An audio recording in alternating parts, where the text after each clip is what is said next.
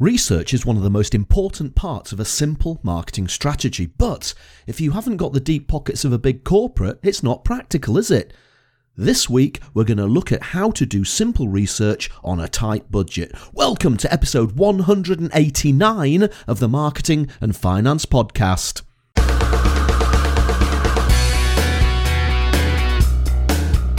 This is the podcast for ideas and inspiration on marketing your business and growing your business, and for discussing topics on all things finance. I'm Roger Edwards, a marketing guy and keynote speaker from Edinburgh. Talk to me if you want to cut the BS and the complexity from your marketing strategy. Hey folks, and welcome to the Marketing and Finance Podcast. Thank you, as always, for downloading or streaming the show. I really do appreciate you taking the time to plug me and my guests into your earphones. This week, it's just me and the mic talking about market research. Last week, I was over in Romania in the beautiful city of Bucharest, giving a speech at the Internet and Mobile World Conference. Wow, this was an epic event. It was gigantic. Lots of people exhibiting, lots of people speaking, and the atmosphere was amazing. But having delivered my Fighting Complexity in Marketing speech yet again, I'm more convinced than ever that the word simplicity translates into every conceivable language, because everybody out there seems to make it so complicated, and customers are just crying out for simplicity. And the best way to work out what customers want is research. But as I've said time and time again on this podcast, one of the problems with marketing these days is people just want to dive straight into the communication. They want to start emailing, they want to start vlogging, they want to start making videos, they want to start doing podcasts, they want to start blitzing messages out to the customers. We've got to work out what the customers want before we can start communicating with them. Regular listeners of the Marketing and Finance Podcast will know about my simple formula for coming up with a marketing offer. Answering three questions: who's your customer, what's their problem, and how do you solve their problem better and differently than anybody else? In order to answer those questions, you need an in-depth knowledge of the customer. You also need to know about the market and your competitors and what they're up to as well. Let's look at the first question. What is their problem? We could also ask, what are their needs? I've seen this referred to by other marketers as customer pain points. Neither the word problem or the phrase pain points is ideal, actually. They both conjure up negative images. And the customer needs don't necessarily need to be negative. I mean, a customer need is getting hungry, and solving that need is giving them something to eat. That's not a negative customer pain point. So why call it a pain point? I guess despite the negative connotation, describing it as a problem or as a pain point at least allows you to put together a solution to that problem or to that pain point, and most people understand problems and solutions. The best way to find out what problems our customers face, what their pain points are, is to talk to them, and that means research. Good, old-fashioned research. Now, once again, research is often perceived by many as another of the complicated sides of marketing. Academics and marketers in big corporates will talk about qualitative and quantitative research. Research questionnaires involving hundreds and thousands of people. They'll talk about focus groups. All these approaches are entirely valid. Many of the best marketing campaigns in history have detailed research underpinning them. Answers to thousands of questionnaires provide data companies can mine for insights. And focus groups can also be an invaluable source of customer insight and feedback. I've been involved in focus groups looking at product concepts, straplines for advertising campaigns, storyboards for actual adverts, and words and images for individual pieces of literature. One of my first bosses was an absolute stickler for research. He wouldn't allow us to put together as much as a one-page sales aid unless we'd researched the content, including words and titles. Admittedly, we didn't always take these to focus groups, but we always made sure we spoke to some potential customers, even if this was just a few people round a table over lunch. Personally, I've always been quite a big fan of the focus group. I admit it can be great fun turning up to listen to the discussions between potential customers, but you must be careful with your questions and you need a good moderator. I found people often tell you what they think you want to hear, or they give you the politically correct answer. They might not want to tell you what they really think, especially in front of other people. Quite often, the venues for focus groups involve two-way mirrors. Is it, or is it a one-way mirror? Two-way mirror would be a window, wouldn't it? Anyway, it allows people who commission the research to sit behind the mirror and watch the participants talking to each other without the participants actually being able to see the people watching. Usually the moderator of the discussion will let the participants know members of the company are lurking behind the screens watching them. They'll keep the name of the company confidential so as not to bias the discussion. If the participants know who the company is that's doing the research and they have any negative dealings with the company, it may invalidate the entire discussion if they bring personal grievances into the room or try to influence the opinions of others. I remember once attending a focus group and sitting behind that two-way mirror, and the moderator opened the session and said, "Just to let you know that there are members of the company," and he actually named the company I worked for, sat behind the two-way mirror watching us chat. As soon as he named our company, the moderator knew he'd made a mistake. Now the participants knew who was running the research session before it even started, and we knew their answers and discussions would be biased. In another session, sat behind a two-way mirror, I remember the venue gave the participants a few glasses of wine. I guess the idea would be to break the ice and make them more relaxed and open up a bit.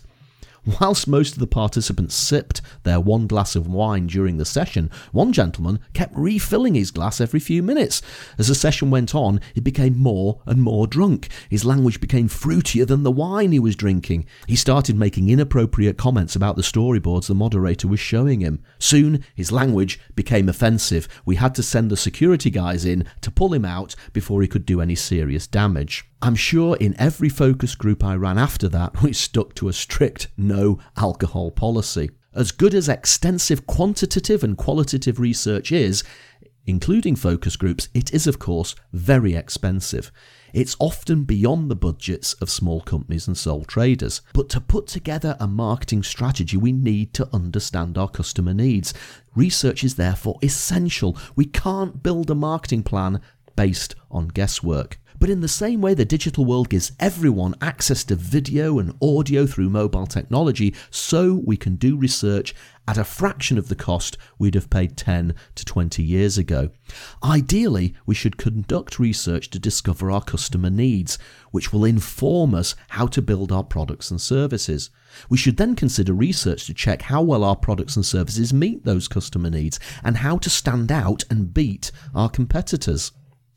Once we have our product and service and we start to put together our marketing communications activity, ideally, again, we should research the language, the headlines, the straplines, and some of the copy we use in that activity. This doesn't have to be multi-million-pound quantitative and qualitative research with focus groups and massive questionnaires, but we should be speaking to some of our customers all the way through the process of putting together a marketing strategy. Just a word on the difference between qualitative and quantitative research.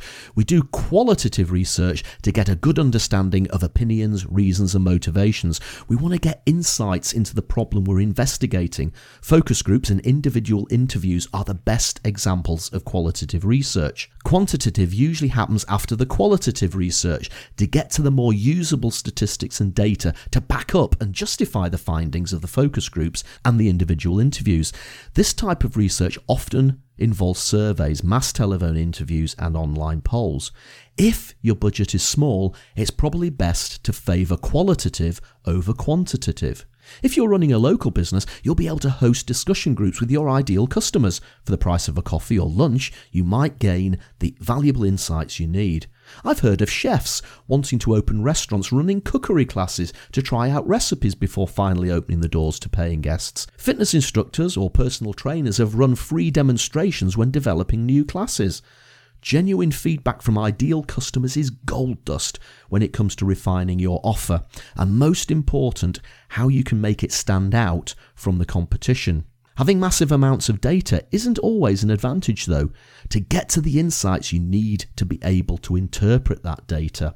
The Market Research Society says it's better to have 1,000 pieces of good data analysed by a human being than 1,000,000 pieces of bad data analysed by a machine. It's the insights we want if we are to make the breakthrough that will inform us how we can solve our customers' problems better and differently than anybody else.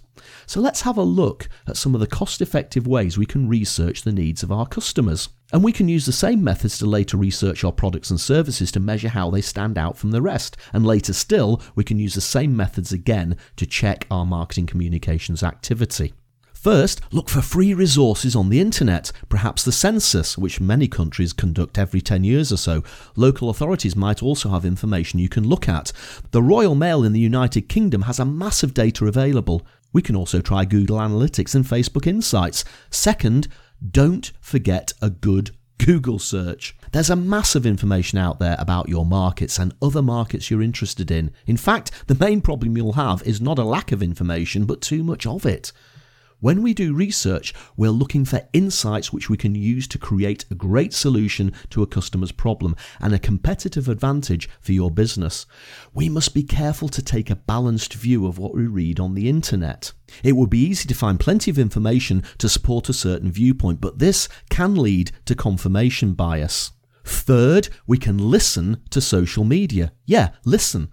That might seem like an odd thing to say when most marketers use social media to send out broadcasts, effectively adverts for their stuff. But remember, social media developed as a conversational tool before it became a marketing platform. Real people are out there having conversations about the things they're interested in. They might be talking about their problems, what products they use to solve those problems, which are the best and why, which are the worst and why, and how much they cost. Sometimes, instead of using social media to broadcast, we must shut up and listen. If you have a large following on a social media platform, you could start by asking questions and compiling answers. You could take it further and use social media to invite people to take part in a one-to-one interview over Skype or FaceTime, or maybe a video discussion group. You might have to give them an incentive to get involved, run a competition or a giveaway. If you keep it local, you could arrange a meeting in a coffee shop, pub or restaurant. Even if you don't have a large following, you can still use social media to listen to what people are saying about your market and the products in it. Many big corporates monitor keywords based on their brand and product names to get a flow of opinions and data. They'll even watch misspelt versions of their brands or look for this, in inverted commas, brand sucks. Twitter has a powerful search engine you can fine-tune and listen to what people are saying.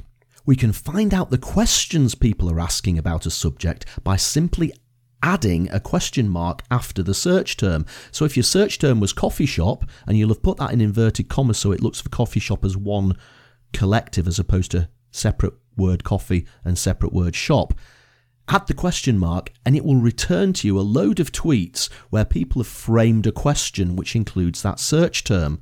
And Twitter's so much more advanced than that. You can search in certain countries. You can drill down into certain cities. In fact, Twitter search is a whole separate podcast episode on its own. Using social media to listen to what people are saying not only gives us insights that can help us put together our offer, they also guide us in what content and promotional material we'll need to put together later. Because remember, good marketing communications answers the questions people are asking about your products and services. The fourth method of conducting research is to send out a survey. Thanks to systems like SurveyMonkey, we no longer need to hire specialist research companies to do surveys for us. We can put together our own questionnaires and either send it to our own mailing lists, if we have one, or take part in the customer lists offered by the survey company. We'll be able to specify the characteristics of our ideal customer so we can be confident of talking to the right people. Systems like SurveyMonkey offer free versions, but for the best results you're looking at a small cost for running the survey and perhaps an incentive to encourage people to fill in the questionnaire. During my marketing career, I've run research projects with large research companies costing tens of thousands of pounds. Today, we could do a similar exercise for a fraction of the cost. If you have a mailing list, offering a prize for anyone who fills in your survey is an effective way to increase the number of people who click through. For the Marketing and Finance podcast, I've run an annual listener survey. It's only been a maximum of 10 questions, but it's helped me to shape the topics I've covered and the guests I've invited onto the show. The prizes I've offered included quality champagne, business books and cinema vouchers. Let's start asking questions and start understanding our customers' problems and pain points. A couple of other things to bear in mind as we start asking. It's easy to ask questions during research to get the answers that we want, rather than the ones that genuinely reveal insights. Remember, we're always looking for insights. We want to try and get to the why. Yes, we want answers to our questions, but we want to understand the motivations behind the answers.